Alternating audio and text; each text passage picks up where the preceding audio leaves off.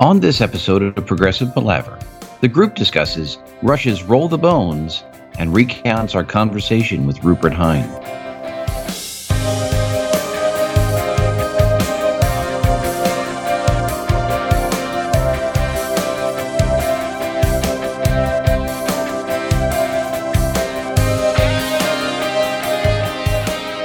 Hi and welcome to Progressive Palaver, a group of lifelong friends and appreciators of music discussing the greatest progressive rock bands album by album. I'm Joe Beauclair, and on this episode of Progressive Palaver, I'm joined by my very good friends Tom Corcoran and Paul Zotter as we discuss Rush's Roll the Bones, as well as recount our conversation with Rupert Hine.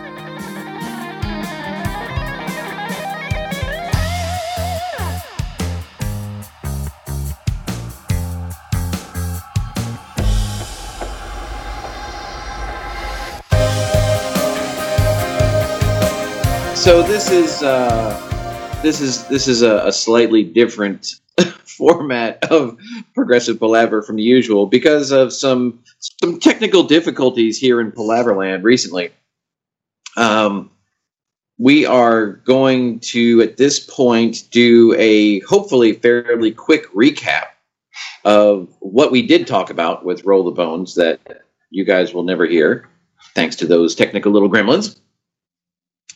And then Tom and I are going to regale Paul with our tales of our interview with Rupert Hine, who produced Roll the Bones and Presto, and which you will also not hear, thanks to those same technical gremlins. But that's life in the big city. So we're just going to kind of go through this right now. And Paul, once we, however this works out, if we want to just bring in the Rupert bits while we talk about Roll the Bones, or if you just want to, you can pepper us with questions after we're done with Roll the Bones on anything pertaining to Rupert that we didn't cover, and we can just go on from here. I love it. So let's begin Roll the Bones. I am guilty, I have to say, and you guys know this, I am guilty of having a bias on about an album, almost in relation to a previous album, because I sort of want to hear it a certain way. And if I don't hear it a certain way, I sort of, throw it some bad vibe. And so that was, what I had done, in the 90s. But, when I sort of got over that and when we went back and listened to it, I actually think Roll the Bones is a very strong album. I want to take a quick second here, and Tom, there's a lot in what you said, but I want to take a quick second because it sort of made me think of something when you mentioned Geddy there that I saw on Twitter this morning, and I wanted to share. So it's this picture of Geddy looking kind of smug. Okay. Very serious. I play bass and sing all while playing keyboards with my hands and feet. Tell me more about Beyonce's artistry. Oh, that's great. I love it. I don't normally do the meme thing, but that one just kind of tickled my funny bone. And it seemed to kind of fit right in with what we're talking about here. So, and Tom, I think this leads in perfectly to one of the most fascinating stories that came out from our conversation with Rupert in regards to producing Rush. And apparently it happened more so on Presto, but he sort of intimated that it may have also happened on Roll the Bones.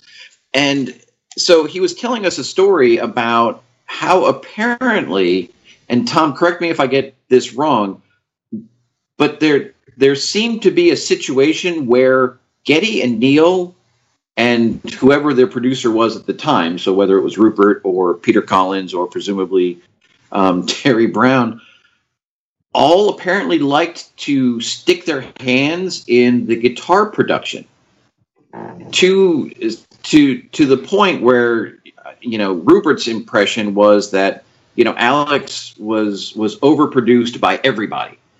And his response to this, because they were I guess they were recording in this was like the rural farm or something like that up in Canada, I believe. But wherever they were recording, they would, work during the day, and then they would each have their little space at night. And so Rupert, encouraged Alex to, take the tracks that they'd been working on, take them and work on his multi-track, whatever he had in his room at night, and just sort of work through stuff in the absence of any other influence. And so Alex would do that, and Rupert described the first time he did it where, Alex came back the next day and said, here's what I did, and Rupert's like, all right, well, let's just put this into the master and just see how it fits there. And so Rupert put it into the master and played it for everyone. And they're all like, oh, yeah, I can see where that's going. And Rupert said, well, I guess that one's done. And they moved on to the next one. And he said at least half of the tracks on Presto were recorded that way in terms of the guitar tracks where, Alex would go off and do something and Rupert would just kind of stick it in as is. So, I find it interesting. We always talk about Alex and whether he's there or not, and what Alex is listening to. But here's a case where there may have been more influences on Alex than I think any of us. I certainly never suspected. Did I get that story right, Tom? I believe so. I believe so. I didn't get to the part where I didn't understand it as he did most of the tracks that way, but I definitely, that was a very important point in the revelation of Alex's new sort of technique of recording, and I found that to be very interesting. I find that to be incredibly interesting, Joe, because not only are we hearing this about Alex, but and please correct me if I'm wrong. I definitely don't want to get this stuff wrong, but he was saying about Neil, and it's the kind of thing that it's shocking, because I actually, in the interview, I made him say it again, because I was like, are you sure? Really? But actually, Neil Peart would do one take of these songs, and then he was done. And that was it. And now, if you think about the process of recording, we've all been in the studio, we've all done our own stuff. We know how it goes. You play it, you sort of listen back, and you go, okay, let's try this. And there's a sort of a morphing that goes on, and there's a sort of growth that goes on. He just does it like once, and then, okay, boom, I'm done. And that, I couldn't understand that. So I wanted to make sure I understood it correctly, and I questioned him about it. Like, Rupert, he really just did it one take? He said, yeah. And then, he said virtually all the songs Neil did one take, and that was it. And it's not like Neil's playing, a straight 4 on the floor rock beat, Yeah. So going back to Alex, no, he has his own different thing going on, but it's interesting that he would put those parts actually in the master that he did the night before. And maybe I was so in awe over the whole Neil thing, I couldn't piece together that sort of comprehension. Yeah. Like, wow, he's just using that, and somehow getting that big sound from something that he was like, piddling away on in his, cottage or whatever, on his own little recording equipment. So there's just a lot that, when you look back at the Rupert interview that he said, when you really think about it, it just puts another layer on the sort of Rush, the impressive Rush world that these things happen the way they do. And but he was saying, what was he saying, Joe, that normally they take like 4 or 5 months to do an album, and Rupert wanted to do it in less? or was it more? Yeah, so when they got together, and we'll have to come back as to one of the reasons why Rupert didn't want to produce them in the first place. But when they first got together, Right. Rupert apparently is a very, focused, get it in, get it done, and get it out type thing. So he wanted to record Presto in 3 months, and Rush wanted 9 or more. And Rupert's like, I don't think that's going to really work for me. And they ended up recording Presto in 5 or 6 months, but he did say that Roll the Bones took them 3 to record. So they were able to sort of, work through each other's processes, I guess, in order to record the albums. But yeah, absolutely. And back to the whole Alex thing, my notes here say specifically several, and in parentheses, up to half of the songs on Presto were done with Alex in an 8-track completely on his own. So it wasn't most of them, but it could be up to half on Presto. And he suggested that it happened sometimes on Roll the Bones, but I don't think it was all the time. Now, the other... Still, I was just going to say that's still really impressive, just from a sonic point of view, just getting an ultimate guitar tone. Even, we're talking over 20 years ago, still getting a sonic guitar tone from a personal recording type of situation and bringing that sound into the studio. If you're not really in that mindset of, this is going to go on the final recording, right? Sometimes you might just be like, okay, I just want to get the part out. I'm not worried about the sound too much. And the fact that they're able to turn that around into a great guitar tone from like a mini home recording sound is... Maybe he used the Zoom. Well, I wonder, Tom, if he recorded through something, but also recorded like a direct track, just a clean direct track that then Rupert was able to process and do whatever. It could very well be. Who knows? I mean, yeah. When we talked about Roll the Bones the first time, again, when I first put this into to my CD player in preparation for the podcast here, I knew I liked Dreamline, and I knew I liked Ghost of a Chance. I was afraid of Roll the Bones, and I didn't really have strong memories of anything else beyond that. What I found was Dreamline was pretty much what I remembered. Bravado was way better than I remembered, and Roll the Bones was not nearly as annoying as I would have thought it would be. I still think Ghost of a Chance is the be-all, end-all of this album. But through this, even before we talked to Rupert, Bravado was really, really starting to do it for me.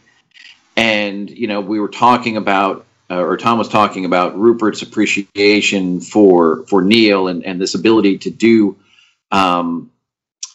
these things in one take. And I should have been prepared, but I need to pull up something here because there's a quote that I saw earlier that fits in exactly with what we're going to talk about. But it turns out that Bravado is way more of a hidden gem than we would have otherwise thought. Now, one of the things that Rupert had said was, when we were talking about Neil specifically, he indicated that Neil was the only time that he felt obligated as a producer to leave the control room to physically see what someone was playing, because what he was hearing coming through the system, he didn't think was possible for someone to be playing with only 4 limbs. And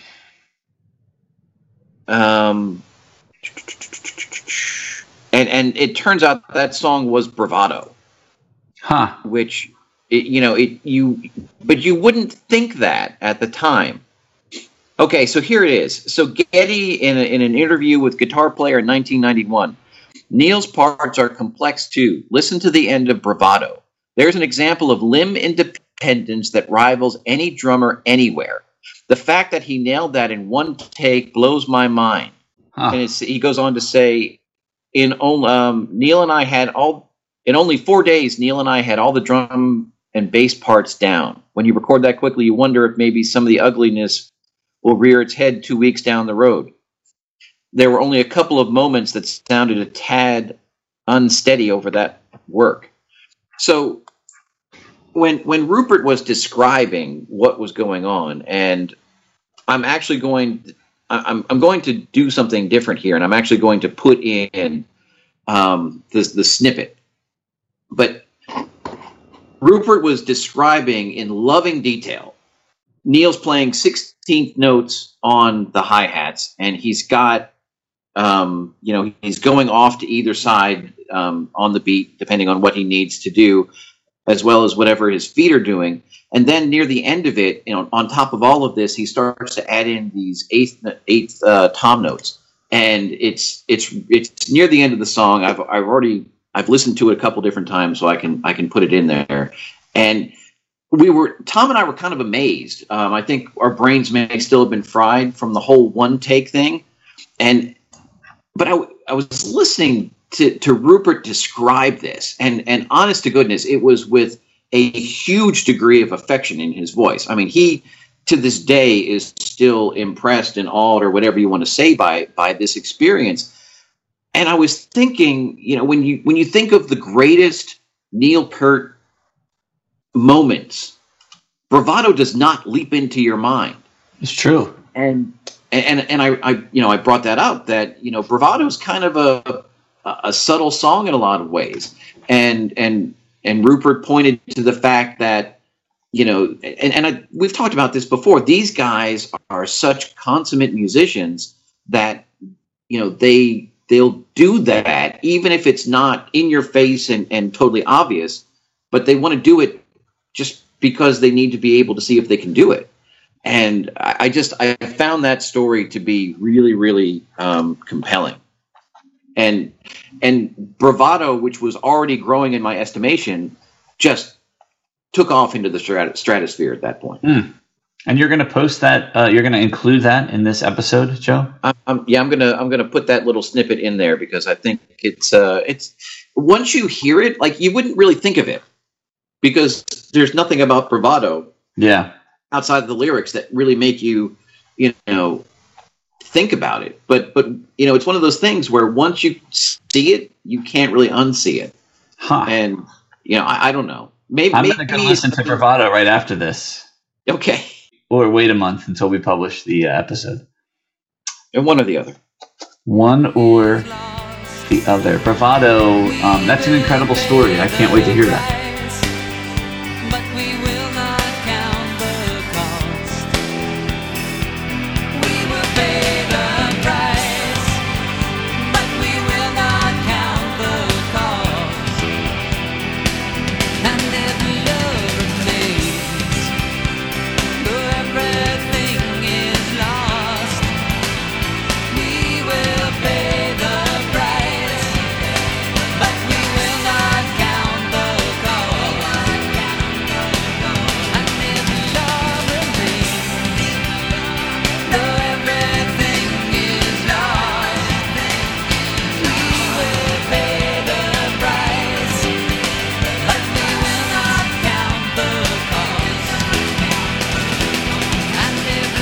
That was the most powerful of the stories that he had.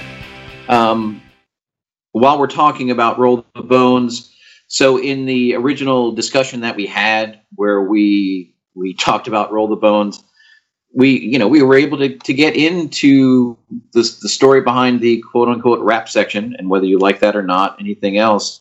Hey, I love the lyrics. I love the lyrics of the rap session. Aside from that, it's a bit goofy, but the words during that, terrific. So that rap, such as it is, was originally, I don't know if it was written, but when they sat down to record, the band had wanted John Cleese to do it. Oh my gosh. Well, they actually went so far as to contact him, and he was actually supposed to do it. There was some some sort of scheduling conflict on the day that they were going to be doing it, and they couldn't get him back in. But they actually had gone through his people to do it. It was actually fairly official. So Tom, I'm wondering if you would like to share with the group the reason, or at least one of the stated reasons, that Rupert had previously not really wanted to work with Rush. Yeah, well, he was asked to produce Grace Under Pressure, and maybe Signals, we're not sure, but certainly Grace.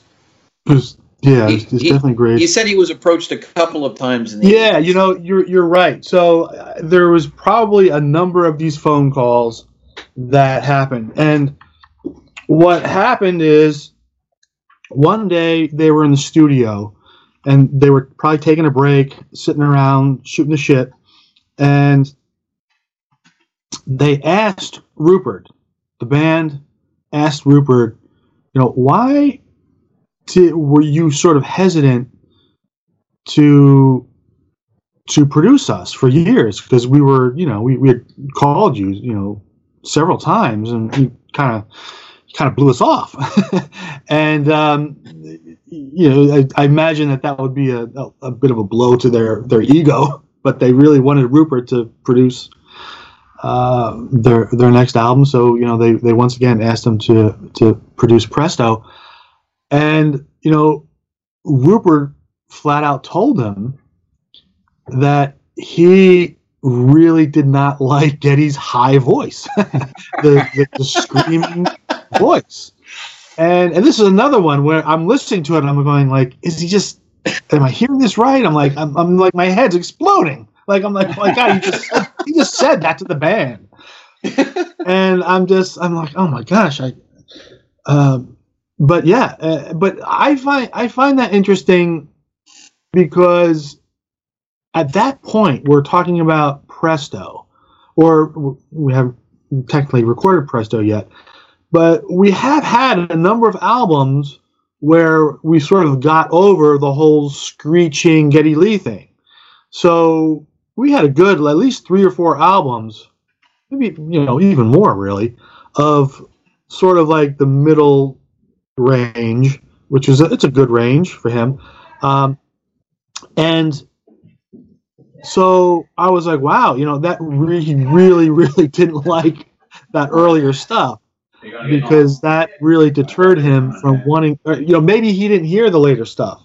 Maybe Rupert was so fixated on, you know, Hemispheres or, you know, 2012 or something, when they asked him to do one of their newer albums. Actually, this makes sense, because even in Grace Under Pressure, there was only a couple that didn't have the screeching high vocals. So maybe he just hadn't heard, you know, some of the stuff, and then he was like, I don't want to do it because of that. Yeah, and maybe that's true, but even when he was telling this story about working on Presto, and, you know, after this must have happened, I guess, during the rehearsal period where they were sort of feeling each other out, maybe. I don't know, because he did say that, you know, when they started recording Presto, he suggested that Geddy sing a full octave lower than what he would normally think to sing. And to save that, and I forget how exactly he described it, on the ceiling portion or something like that, you know, for very special moments. And it actually came up. One of the guys actually said something like that. The first time we tried to talk about Roll the Bones, someone had mentioned something about, you know, how Geddy was singing, and then in certain places where he would just totally bring it. I forget which song that was, but for me, you know, again, when we were talking about you know, Presto originally, the first thing I thought of was Available Light, because it's really not until, you know, that those crucial moments in Available Light. I mean, is that the only place on Presto where Geddy, you know, goes to the ceiling? I think it is. So I think so. Yeah. But I, like Tom, my brain was melting out of my head hearing Rupert, you know, describe the story where he just flat out told well, I really don't like the way you sing, Geddy. I mean, that's just amazing. Yeah, that was. I would have loved to have been a fly on the wall when he was telling that story to the band, where Rupert was telling that story to the band. But and what's amazing to me about that is that I've always thought that the treatment of Geddy Lee's voice on Presto and Roll the Bones is among the best of all of the Rush albums. Like, I just think his voice sounds tremendous. And it is in the phase. So in my opinion, right, the best Geddy Lee vocals basically start at Grace Under Pressure and pretty much wrap up at Presto. Roll the Bones, not bad, but we have too many Gettys in Roll the Bones, which continues on for the rest of the Rush catalog. Too many Gettys. So the treatment and the way Geddy's voice sounds on Presto to me is among the best it's ever sounded. So it's just amazing, that story, to listen to you guys tell that, because it's like, wow. And then to hear the way he sounded on Presto. Well, it's interesting, Paul, because Rupert did mention that Presto has the lowest range that Geddy has ever sang. So I think it might be that actual range as well, than the range hand in hand with the actual processing or production of the vocals. Yeah. Except for a few dribs and drabs, that pretty much covers the notes that I have from Rupert's conversation, certainly as it pertains to Rush. But one of the things that was fascinating talking to him, I mean, we had brought up some of the other artists he worked with, and Tom, you had brought up Anthony Phillips of early Genesis fame, and he said, "Oh yeah, Anthony and I are good friends. We're going to the Prague Awards this weekend." I mean, it was just like, are you kidding me? Really? I just thought that was the coolest thing, and so he's very much plugged in, and he's a very, very passionate man. So one of the things that he's working on, we talked about a couple of his more recent projects, how he got into the Songs for Tibet albums, and he gave a really, really compelling account of, and I didn't even know this, Tom, I don't know if you knew about this, or Paul, in whatever Olympics were in Beijing, what was that, 2006 or 12 or something like that? Don't know. 2008. Whatever Olympics were in Beijing. So whoever was putting this Songs for Tibet benefit out together really wanted to make a statement. So they ended up coinciding the release of that album with the opening of those games. 2008. 2008. Perfect. Thank you.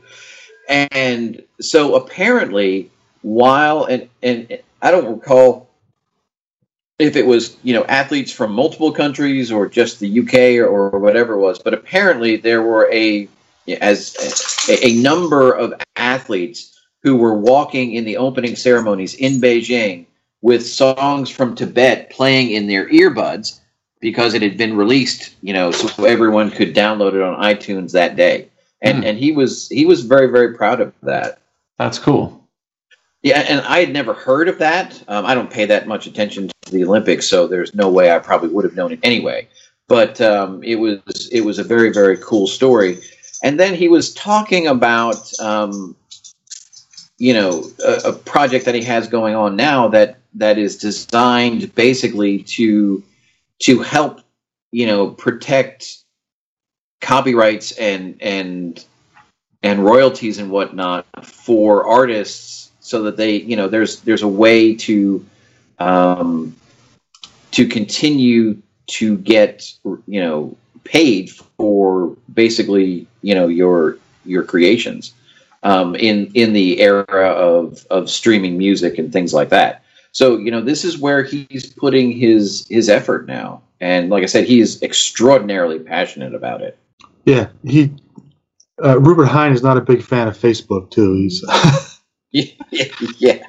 Well, and his point was, with platforms like Facebook, and I know that our show notes are hosted on Facebook, so take that for what it's worth. But his point is, people are just giving away all their data, and that's where all the value is going forward.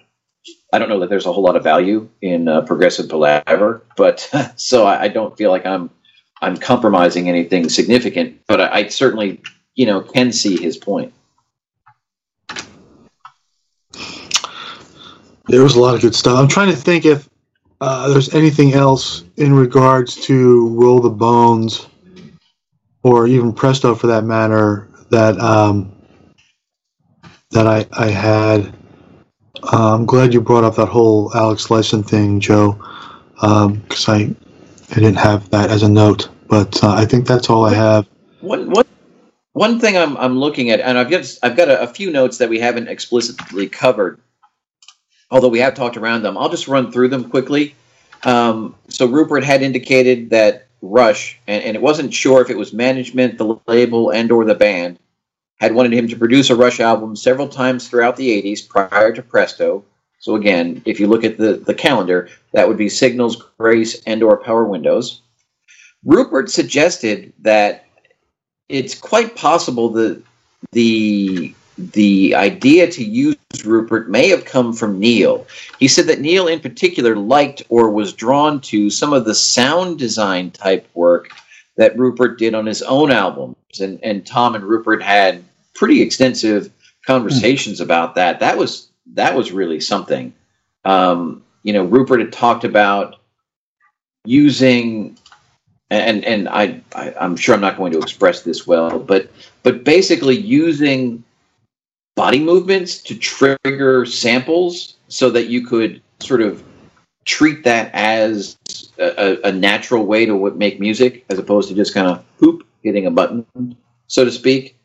I want to say he had described some situation where he could be like recording something, and like if he slapped his thigh, it would do one thing, or Tom. Am I remembering? So he's been quoted as saying, we once said that he likes to record real drum sounds, but they're recorded in an unreal way, and you can interpret that in a lot of ways. But one thing I wanted to talk to him about is that on one of his songs, he recorded an actual thunderstorm that was actually happening during the time of this recording. And they put up microphones outside the window, and they recorded this whole thunderstorm outside. It's from a song called Dark Windows. If any of the listeners want to find the song Dark Windows from Rupert Hinde, one of Rupert Hinde's albums. And he uses the thunderstorm as percussion. And he sort of uses them in there in certain points to sort of create or evoke an emotional impact from you. And he does it on a beat where like a big drum would come in, maybe like a timpani sound or something that might come in. And it's sort of laid in there, not just as a cute little sound effect of like, it's during a rainstorm and, you're putting in, your thunderous sound effect. But he actually really incorporates this thunderstorm throughout the song, throughout Dark Windows. And it's done in a thoughtful way. And I really appreciated that because, that's really good sound design. If you're talking about when I do sound design for a film, you're trying to evoke an emotional response from people and do it through different means. And that's sound design. So I enjoyed my conversation just talking with him about how he goes about doing, how should we say, an unorthodox way of recording percussion sometimes, and sometimes it's not percussion. Sometimes it's other sort of melodic things. But if you listen to Dark Windows, you get a sense of what we're talking about, and it's through this thunderstorm that he really evokes a certain emotional response through. As he uses the thunderstorm as a percussion instrument, and he does it successfully. So I think that's what you were getting at. Yeah. So pretty awesome. Again, I'm sorry, Joe. I grabbed a quick YouTube of Dark Windows, and I'll put it in the notes for this amalgamation of an episode that we've got here. And just the quick. I was literally listening to it a little bit, Tom, while you were talking about it, hearing sort of the thunderstorm effects, and it sounds pretty awesome. Yeah. So he gave the impression, like I said, that Neil may have been some of the driving force for getting Rupert involved. So he mentioned that Rush were very open-minded to working with him. And he said they wanted to create something new as opposed to being into something that he had already done with another artist. So it wasn't like they listened to the Fix and said, we need to sound like that, or they listened to Howard Jones or whoever. But I think it was this sound design aspect that they saw some potential there. And clearly, as we've already discussed, Rush was not and is not afraid to try different things. So that makes a certain amount of sense. So when they actually got together, they met, and Rupert attended several days of rehearsal with the band as they were getting ready, preparing the Presto songs, and just to kind of see if they would mesh. And I think that was when they ended up having the conversation about how long it would take to record an album, but ultimately they decided that they were going to work together. And the last note that I have here is that certainly for Presto, Rupert had wanted to strip all of the keyboards out of the sound. Some of the sounds in Presto and Roll the Bones are controlled by drum pads or such, and some quote-unquote synth sounds are actually guitars with mega sustain, etc. Well, I'm glad it worked out. I'm glad they did what they did, because I think Presto is a fantastic album, and I don't have any problems with Roll the Bones. I think it's a wonderful CD. But back to sort of some of the prog connections that Rupert Hine has. He did talk a little bit about recording with Anthony Phillips, as you mentioned, Joe, on Lives After the Event, a 1977 recording from Anthony Phillips, and Sides, in 1978. Yep. And he still, as you mentioned, Joe, he still hangs out with Anthony Phillips. It's not just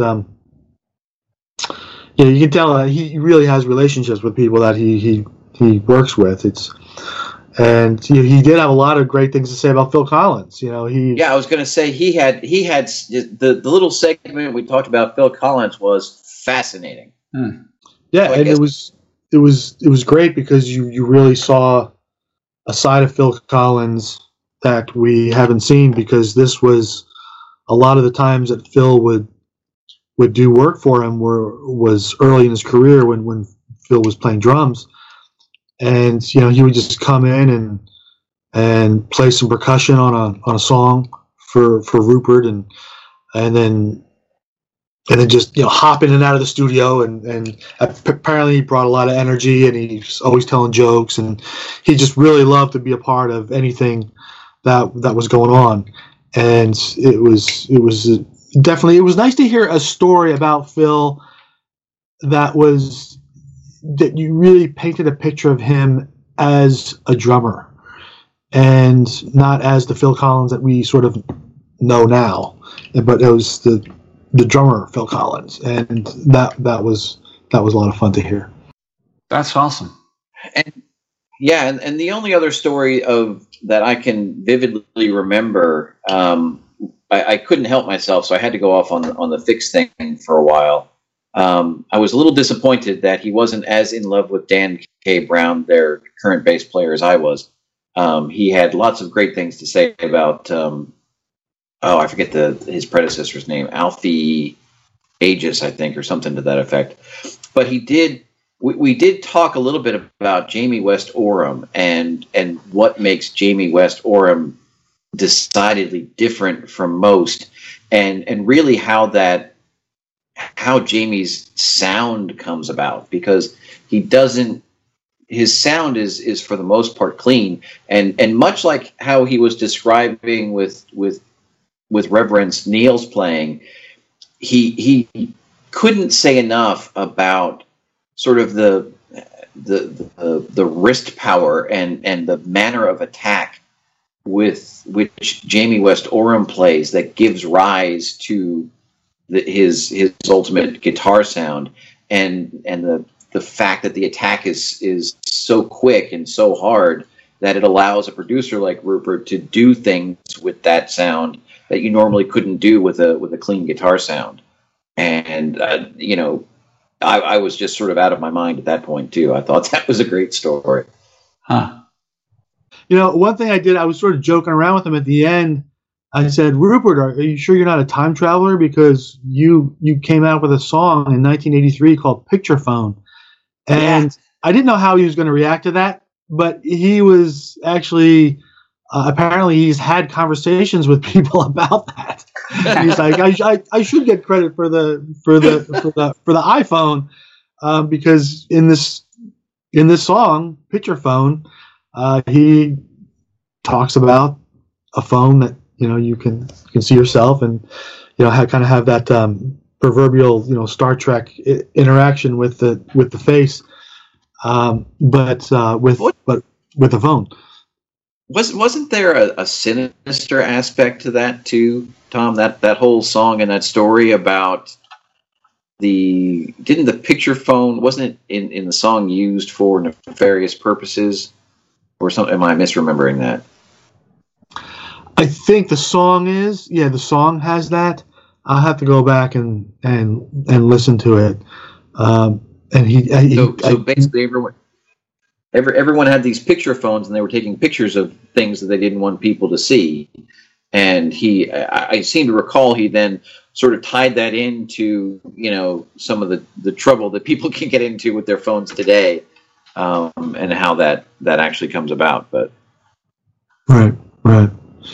Yeah, it was fun. So that was that was our conversation with Rupert. Now, obviously, most of it was focused on Rush and Presto, Presto and Roll the Bones, and his relationship with Rush, and how he got into it, and he had nothing but great things to say about the band and his time working with them, and it was. I mean, he was way better of an interview than I ever could have imagined. And the depression I had when I discovered that interview was in one of the 8% of botched recordings that we have, really, really depressed the hell out of me, because it was phenomenal. It really, really was. Truly eye-opening. It was great. Well, I'm glad we got a chance to do this, and hopefully it'll give our listeners a good idea of the time Rupert had with Rush, and how it relates to our segments on Rush with Presto and Roll the Bones. Gentlemen, thank you so much. This has been awesome. Awesome. It was a fun one. Rock and roll.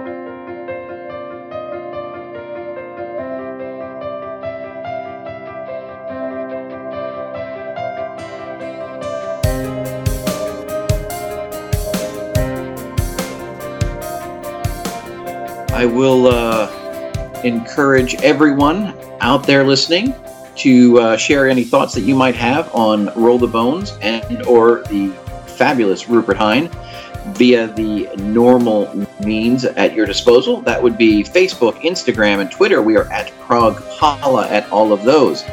And we are, as always, available on both iTunes and Google Play for subscription and download. We encourage all of you to subscribe, so that way when we release things in the middle of the night, you know about it. And we are hosted on SoundCloud.